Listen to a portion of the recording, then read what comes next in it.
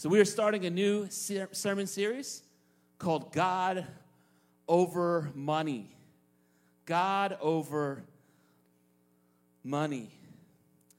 And C.H. Spurgeon, one of the greatest preachers who ever preached in the English language, he said, the pocketbook is the last thing to be converted, right? Because it's easy to say, yeah, I'll come and fill up a box of food and deliver it to my neighbor. I'll come to someone's home and, to a fire pit, or I'll come to a community outreach, to a fundraiser, or I might even come to church. Now we're starting to get a little more committed, right? And I start coming a lot to church. But it's like when you look at the things that are hard and the things that show that you truly are in, that you truly are loyal to Jesus, that you truly have had a change of heart, Jesus said, where your treasure is, that's where your heart is.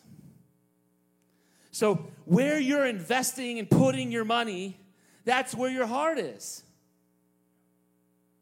And so we're going to look at this series called God Over Money. When I looked up sermon series on money, this is what I found. I found these series that talked about understanding the concept of stewardship, learning how to better earn, save, spend, give, generosity, and what that does for your heart, parables about finances, how to be content with what you have, learning to have margin, not living on the edge of your income or way beyond your income. And these were themes that came up again and again and again. And listen to me, these themes are good. And if you were to understand these things, it will change your life.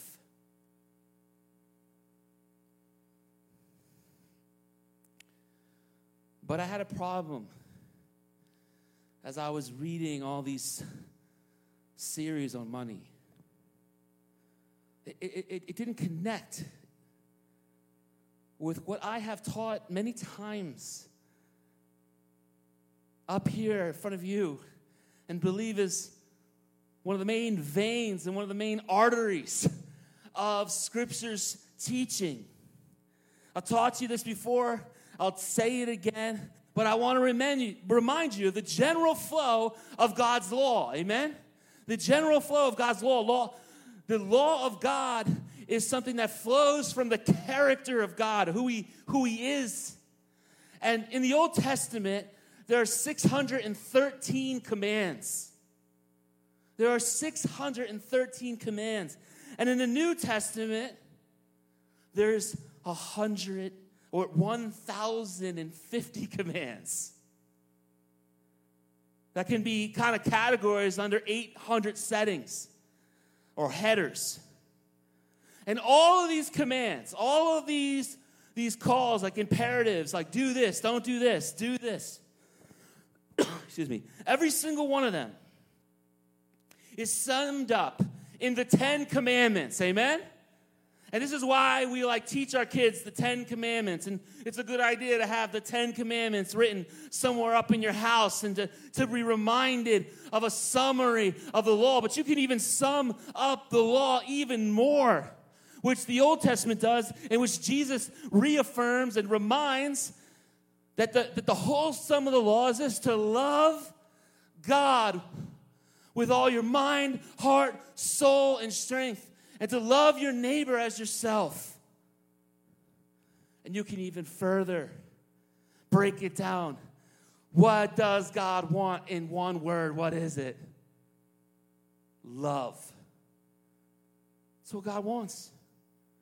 So God wants from His people, and that's what God is. God is love. And then you look at it on the flip side. You can understand the Scripture. This will help you. You'll see this all over if you start to look for it, because this is the two axes, the north, south, east, west of God's entire law. Love God horizontally. Love man, or I got it wrong. Love God vertically. Love man horizontally. But what are the sins? How do we break that? Well, if you look throughout the whole Bible and you look at what God's prophets are warning his people about over and over again, it's this word idolatry. And so over and over and over again, God's people are being warned to not commit idolatry. And then the other kind of sin that God's people are constantly being reminded to not do is injustice. Somebody say idolatry. Somebody say injustice. Idolatry and injustice are the opposite of loving God and loving your neighbor. When you commit idolatry, what you're doing is you're putting something else in the place of God in your life. Whether that be your work, whether that be your family, it could be good things. Do you hear what I'm saying? It's not always like crack cocaine and violence, right? Like you putting other things in the place of God in your life. And then the other side is loving your neighbor. And the opposite of loving your neighbor is using your neighbor. And this is the problem that I had as I looked through all of these sermon series about money and then remembered all the things that Jesus taught about money and all the times the Bible talks about money.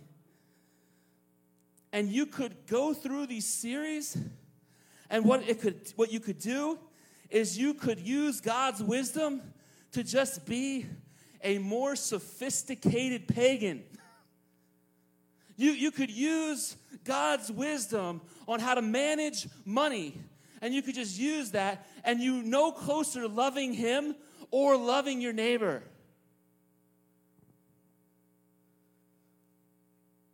And that's the mainstream teaching, right? Listen, I don't want you to just learn more classy sins. Like that, I have no interest in just like class up your sins. We had a sister in the church, and she was telling me this story before Christ. The rent was due. She was with her friends. Nobody had the money. And so one of her friends says, you know what we're going to do? We're not going to think about that at all. We're going to spend all the last bit of money we have on some food and weed, and we're going to listen to the Grateful Dead and just not think about the fact that we're going to get evicted.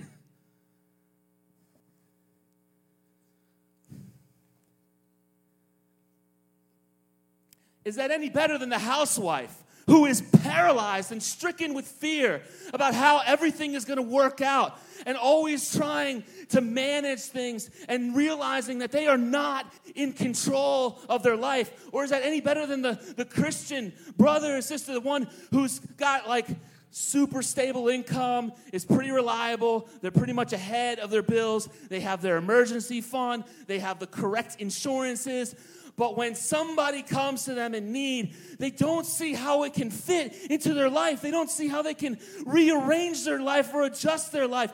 What I'm trying to say, brothers and sisters, is God is not interested in you just having more classy sins.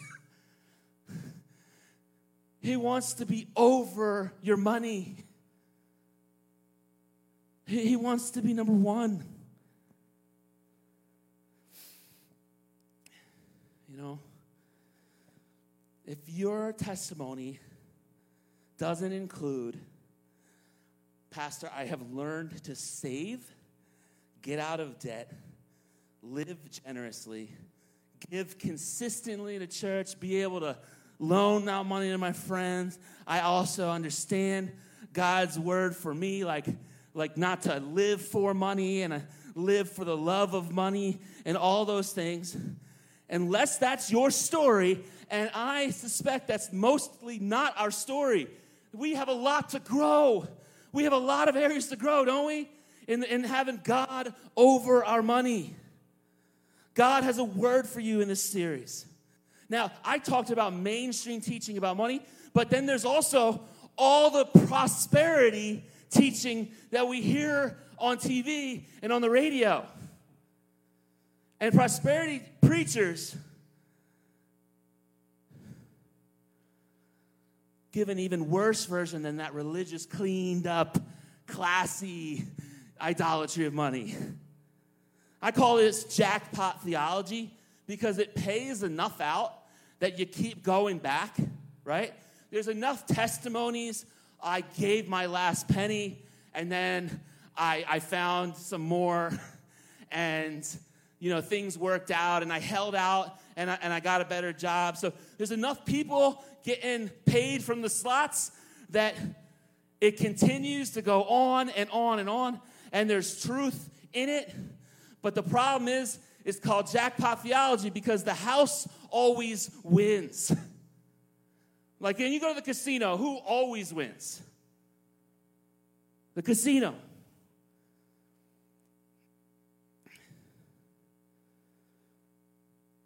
The truth is that we are attracted to what we hear on TV from prosperity preachers because for many of us, it's been so long, and maybe it's been never, where we have had a memory of winning, where we've had a memory of being victorious. And so somebody's up there, and they're like pulling on our emotions, and now all of a sudden, if we just give this seed, if we just give this money, we can have some victory in our life. Maybe we are living under the voices that we heard when we were younger, where we heard people tell us, hey, you're not so smart. You won't be X, Y, and Z. You better aim lower. You better not try this or that. And so what I'm trying to say is that some of the preaching that you hear on TV, it has enough truth in it. It's like a gun. And it's got the Hollywood blanks, right? Makes a lot of noise. You see the sparks fly. Seems exactly like a real gun. But every once in a while, there's a live ammo in there. Every once in a while, they pop it off, and it actually does some damage. And what I'm saying is a lot of things that you might hear that are partially true. And this is why it's so alluring. This is why we get sucked in. I remember being with pastor in Kensington, where I served for several years. And, I was brainstorming. I was like, you know what, we need to fix up these homes. And, we got a lot of young guys that are just they're out there trapping, they're out there selling drugs and fencing, whatever they find. The pastor reminded me, he's like, okay, so my whole vision was we'll teach these guys up to do trades, right? To fix up the homes because they're right there. And we had an opportunity to get in the homes, and we had access to tools. It wasn't necessarily a bad idea, and we did do a bunch of it, and it was a major blessing. But this is what I hadn't thought of. My pastor challenged me on this. He's like, I remember watching this documentary about Malcolm X. And Malcolm X is a kid, and there's somebody in his life was like talking to him, and it was like this. It was like this neighborhood programs to provide work for people in certain communities, and in this situation, in this African-American community. And all the jobs were like these trade jobs, right? And the whole point of the documentary is, why can't we have vision for kids that from our community to be lawyers and judges and business owners? Why is it always the same kinds of jobs? And this is what I'm trying to say. When you listen to a lot of prosperity teaching, it might be hitting a nerve and hitting a reality in your life that you have to overcorrect because you've been hearing your whole life that you're not so smart. You come from this area. Oh, you're from this family. That means you get pregnant by 13. You're from this town. That means this and this is going to happen. Oh, you know what I'm saying?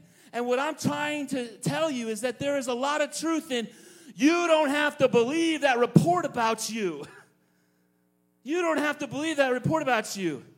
But at the same time, you don't have to fall in head first into false teaching that if you were just to give some dude some money, you're going to get a windfall of cash and you're going to have all kinds of blessings in your life. Because that's how the law of God works. And it's all mysticism and syncretism. And it's not of God. It's not of the Scriptures.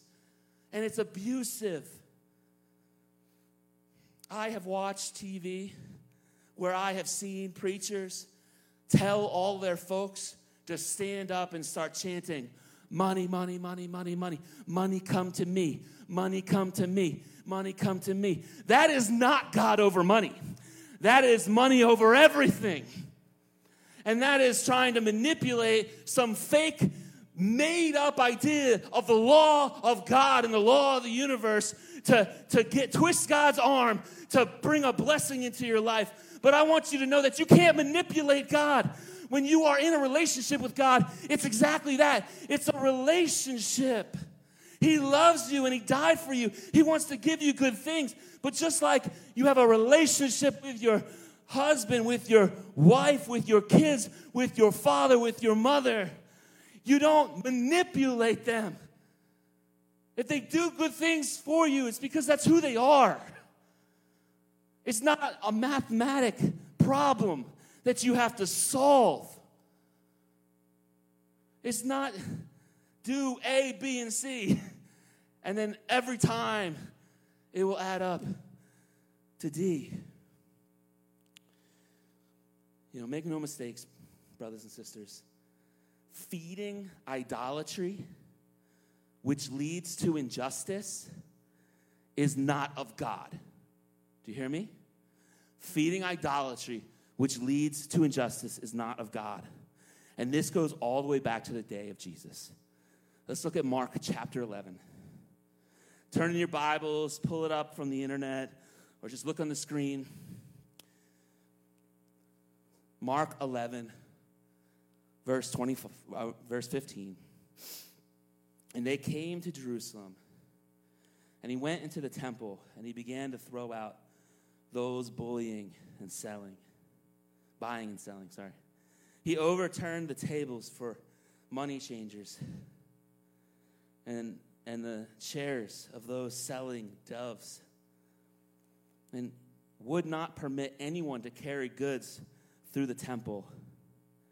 He was teaching them, is it not written, my house will be called a house of prayer for all the nations, but you have made it a den of thieves.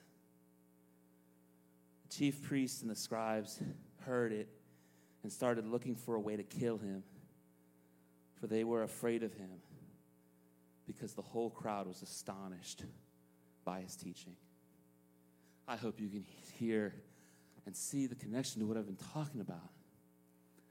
You know, what we see in church too often is something that happened all the way 2,000 years ago. You know, and when we think of them selling things in the temple, a lot of times we think about the church we go to and if we were to sell some things in the church. But I need you to really see what this is, okay? I need you to see what this is. The most conservative estimates of how big Jerusalem was in this time, 2,000 years ago, the most conservative estimate is that it was like 40,000 people, okay? So think like 4 times the size of Gloucester City, right? But then more, like some of the big historians we know, like Josephus, Tacitus, we're talking more like somewhere between 500,000 to 1 million folks. But then, we're in the last week of Jesus' life. This is Passover week, all right? So this little town, or this medium-sized town, however you look at it, is about to swell up to hundreds of thousands, if not a couple million people, Jews from all over the world coming for the festival, the Feast of Tabernacles, right? And they're going to remember the Passover. They're going to remember that, you know, God spared them when they took the blood of the lamb and they painted it over the door of their homes, and the angel of death spared the people of God in the land of Goshen, a place in Egypt. God passed over his people. And it's the last week of Jesus' life. And Jesus is about to be that lamb. He's about to be that lamb for all God's people for all time, past, present, and future. But what I need you to see is this is not like somebody like selling pens at church. This is like, I went to the Eagles Super Bowl parade. There was a couple million people there. It was like that. This place, the city was overrun. There's people all over. And what's happening in the temple is there's people like selling like pigeons, doves, lambs. They're out there. They're making bank. There's an incredible flow of visitors, and they are taking every single penny they can from them. And this angers Jesus, right? Because all God's people are gathering together to worship the Lord, to bless the Lord. And what's happening is that they're getting fleeced. They're getting taken advantage of. They're getting exploited. It's not God over money, right? It's using God to get money. And we still see this in the church today. You know, Jesus gets into his feelings when God's people try to monetize worship. You know, sometimes we have this precious moments, dull version of Jesus, or we just watch way too many Veggie or whatever children's thing you're into. I remember being a new Christian and helping teach Sunday school in the 90s, and they had flannel graph. You guys remember that? With the felt board, and they had the cut out little pieces of cloth. Here's Jesus and the little lamb. And Jesus is always smiling, and you know what I mean? And we have this idea of Jesus where we don't know what to do with this Jesus that in the Gospel of Matthew talks about him actually making a whip as well. What do we do with this Jesus that makes a whip, knocks over chairs, knocks over tables, makes a scene in his feelings? This is what we do. We know that righteous anger is the only godly response to injustice and exploitation. But this isn't a sermon about when is violence the answer. That's a long sermon. But at least in this case, for Jesus Christ the Lord, it was. Right? It was. Jesus didn't sin. In this case, violence was the answer. You cannot love genuinely and just never be jealous. And our God is a jealous God. And he wants you exclusively. He wants your heart. He wants all of you. You know, and I'm the same way. Listen, brothers and sisters, you can't date my wife, right? You can't date her. And that doesn't make me stingy, right? And we just come up in like a crazy, godless, messed up world where we actually think that way. We actually think that way. Like, oh, man, you know, live and let live. I think about, there's this movie, The Big Lebowski. And I don't know if you've ever seen, like, the one scene where they're in the bowling alley, and he's just like, whatever, man. Like, you know what I mean? And what I'm trying to say is that, brothers and sisters, God is not like the dude that abideth, right? God is not like whatever's good for you, just do you. Take your money, ruin your life. Take your money, save your life, live for it. Do whatever you want. No, God wants you to listen to him because he knows what's best for you. And he's a jealous God. You know, if you've been watching, I don't know about you, but I've been watching WandaVision. And it's like this show that a lot of people have been watching and getting really into. And the whole entire show is about this woman's grief. And she numbs her grief by watching all these sitcoms. And then recreates this reality where she's living in these sitcoms. And it makes this connection between love and grief. And anyone who has ever lost anybody that they love knows that part of the price we pay for loving people dearly and deeply is that there is pain. There is grief. And maybe they're not even dead, but they're not going the way that they need to go, and they're not flourishing, and they're depressed, and they're stuck in a rut, and you love them, and you're hurting with them. Because in a way, they're dying. In the same way that grief is connected to love. Brothers and sisters, jealousy is connected to love. And it has to be. Jesus flips the tables because his people are in hoe-out mode. Did you hear me? His people are hoeing out, and they're living for money and not for God. And we can be exactly the same way. Injustice is mistreating people to enrich ourselves. Justice isn't treating everybody the same, though. It's treating everybody special. Actually engaging with the individual. Jesus doesn't just treat everybody the same, but he loves you individually. I need you to hear this. To the rich young ruler, he says, go away, and he leaves them to despair. He says, sell everything you got. And he doesn't chase them and say, no, let me clear that up for you. This is what I mean. I mean in your heart. No, he doesn't do that. He just says, sell all that you have and come follow me. To the man born blind, he spits in the dirt and he puts it in his eyes and he heals them. To the high-ranking Roman officer, he didn't go to his house. Like he never healed anybody the same way twice. The guy's like, listen, I understand authority. I'm a man of authority. If you say my daughter's healed, she's healed. And guess what? Jesus said, yeah, that's what faith looks like right there. I don't even have to visit your home. She's healed in a town all the way over there.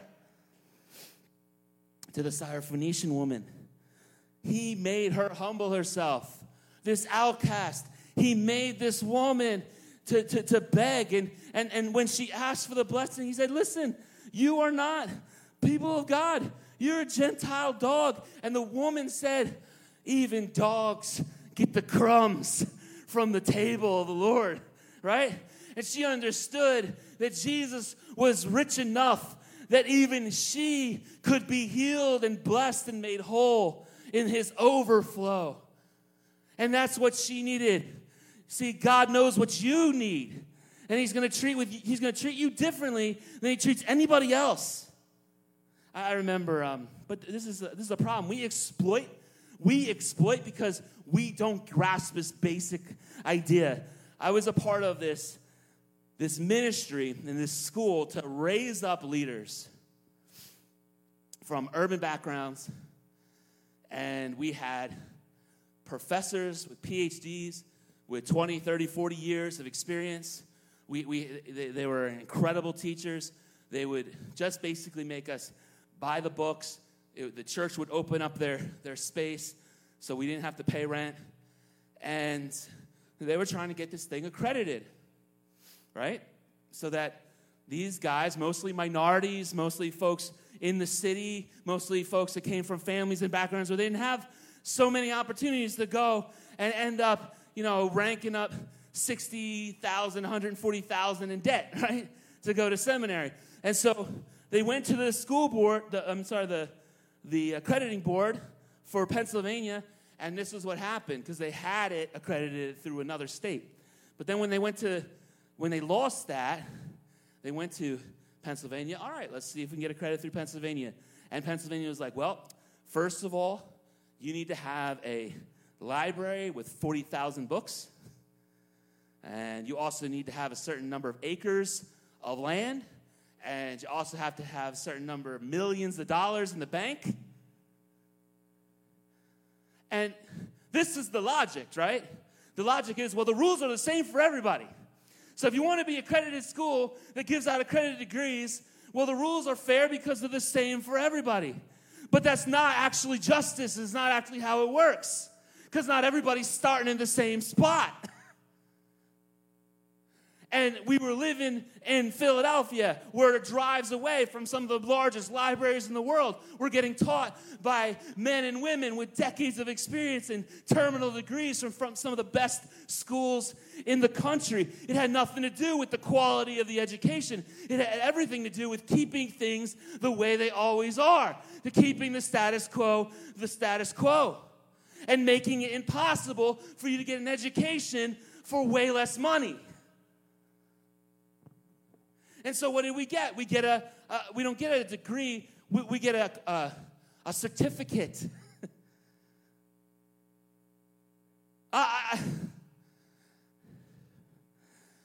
God doesn't want to give you certificate discipleship. Even if you're broke as a joke, God wants to give you the degree, the fully accredited real thing. He loves you, and I need you to hear this. You know, many churches may have a bigger budget than we have, or we have a bigger budget than some because we're connected, we raise money, we try to do things, but it doesn't matter, is what I'm trying to say. You know, when we talk about good stewardship, we need to remember that Jesus won't use the vulnerable spot that you're in and play on your emotions like a TV preacher to get something out of you that you don't have. He wants an honest offering. We saw that in the Old Testament. We saw that if you were really poor, what did you have to give? You didn't have to give the lamb that somebody else had. The grain was perfectly acceptable, the bag of grain. And if you had a little more than that, you could come with your pigeons, right? You could come with your doves. I want to look at one other event in the life of Jesus that is so often misread as we close. It's in Mark chapter 12, starting in verse 41. Sitting across from the temple treasury, he watched how the crowd dropped money into the treasury. Many rich people were putting in large sums. Then a poor widow came and dropped in 2 coins worth very little. Summoning his disciples, he said to them, "Truly I tell you, this poor widow has put more into the treasury than all the others. For they gave out of their surplus, but she gave out of her poverty and put everything she had, all that she had to live on." Okay, she's really, really hammering it in. This is it. She gave it last penny. On the Billy Graham Association blog, it says this about this passage. It says, hold up. It's like always 15 degrees hotter up here. It says, what matters to God is our heart towards money and our possessions. Do we see them as ours or his? Regardless of how much we give to the kingdom work, whether it's $10 or $10,000, Jesus makes it obvious in the story of the widow's mite, that he is most pleased with those who had to sacrifice to give that $10. What is your mite? Are you sowing sacrificially from your resources? There is no doubt that God will meet you when you sacrifice. Amen?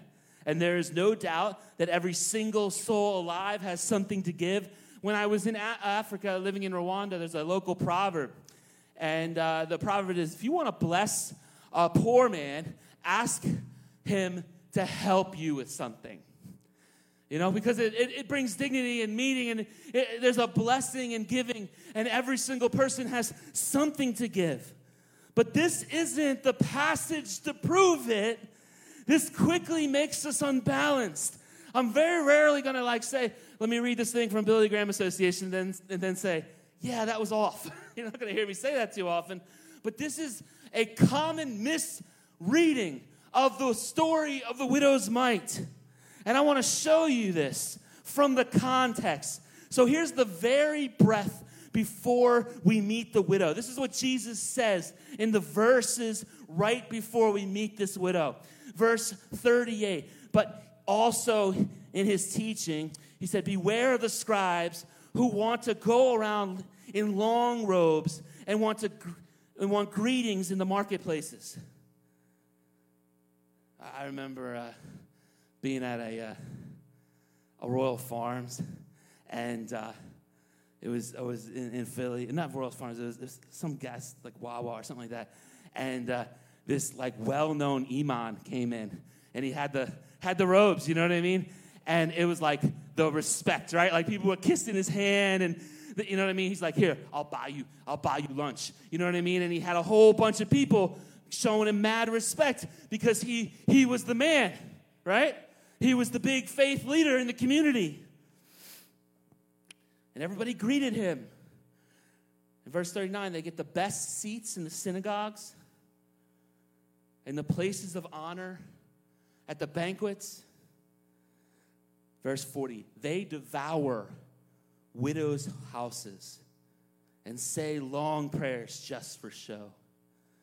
They will receive a harsher judgment. And then he tells a story immediately after about a widow who gave her last penny.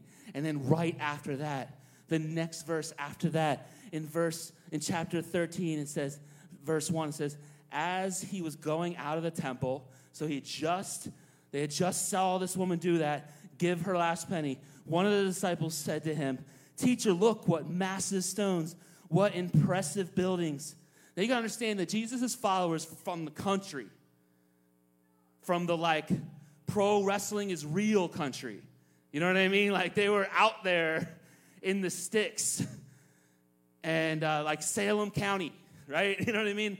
And they were in the city. This was a rare thing for them. They had made their journey. There was this Passover, and they're looking at all these big buildings, and they're like, wow, look at this place. And Jesus said to them, do you see these great buildings?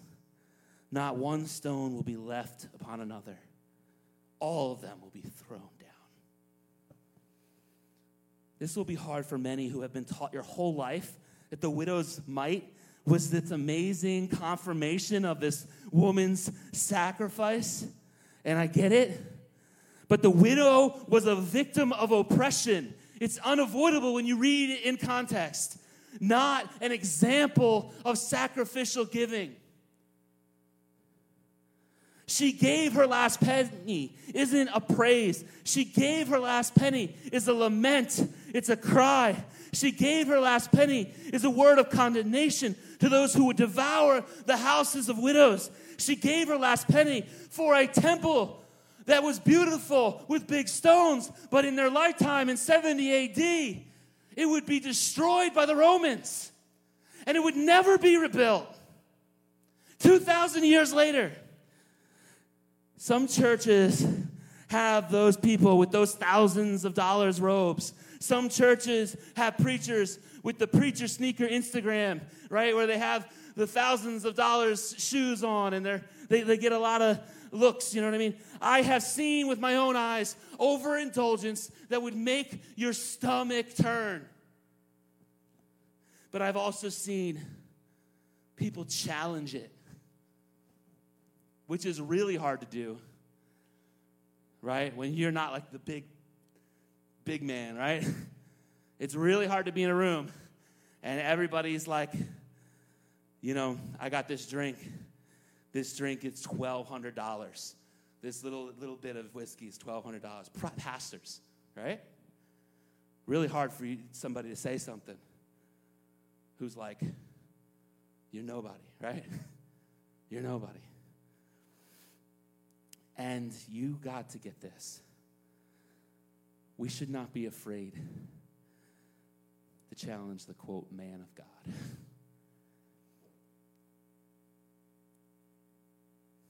You might not always be right, and you might not understand the whole picture. You might be trigger happy. You might be operating out of your own jealousy. You might make assumptions that are wrong about how this or that pastor got what they have. Maybe they didn't get it from the ministry. You don't know. Sometimes you might not have seen the hundreds and thousands of people that they helped. But that doesn't mean that there's no place to call for moderation, because Jesus our Lord did. And Jesus, our Lord, said, you know what? It's not money over everything. It's God over money. And this means that we have to call out the love of God, money over people, even when we find it in the church. Brothers and sisters, listen to my words here. We're starting this series on God over money. We have to start here with exploitation, right? God, I want you to hear this right in the beginning of this series. This isn't like a 5-week series to just tell you and make you guilty and keep hammering in that you need to give. I remember a friend of mine that I was talking to, and she was like, you know, in a bad way. And I asked her, well, do you have a budget? And she had been a Christian for several years now and had gone overseas and had grown so much in her faith and goes to a good church and all those things. And she looked at me like cross-eyed, like, I don't know what a budget is. And I'm like, well, you didn't learn that in like the church? Only thing I learned, she said, was how to tithe. Listen, brothers and sisters, when you hang around our church for years, I don't want the testimony of our church to be that the only thing you learned how to do was how to tithe. I want to help you get out of debt. I want to help you not be exploited. I want to help you know how to manage what you have, the resources you have. Maybe you're on disability. Maybe you have a fixed income. But God wants you to manage that well as well. Manage your energy. Manage your time. God wants you to be a good steward of what He gave you. He wants to be over your money, over all of your life. Not just to twist your hand like back in the day. Not to, not to just sit there and have, some old lady from Gloucester, the bag lady or whatever, come up right up here and drop a few pennies, and we all say, oh, praise God, like, look at God, like she gave what she didn't have. Meanwhile, we're sitting going home and got like 7 different streaming services. And we can't even, we could spend our whole entire life and we'd never watch every single one of the shows we paid for. God over money means a lot more than we want it to mean. But at the same time, when we embrace it, it's real freedom. When we embrace it, it'll change our lives. Just like I said, C.A. Spurgeon said, the last thing to be converted is our pocketbook. Would you pray with me? Father God, thank you for your word. God, I pray that we would not be taken advantage of. I pray we wouldn't be exploited. I pray, Lord, that we would have righteous anger at things that are unrighteous and ungodly. I pray, Father, that we wouldn't get sucked up into idolatry and be impressed with celebrity and just be swept away and allow abuse to happen under our noses and not say anything. I thank you, God, that you give us the example. You were brave. The things you did and said caused people to want to kill you because you started messing with their money. And we think about Paul when he preached, and we think about how the people started burning the idols and how the people wanted to kill Paul because he was messing with their market. And I think about how, me and Dylan have been threatened because people are no longer buying the drugs they were buying because they're coming to Christ and they're being discipled. And now we're getting threatened. But we know, Lord Jesus, that it's you over money, that it's you over safety, that it's you over anything else in life. So, Lord, we pray that we would stand for righteousness. And we pray all these things in Jesus' name.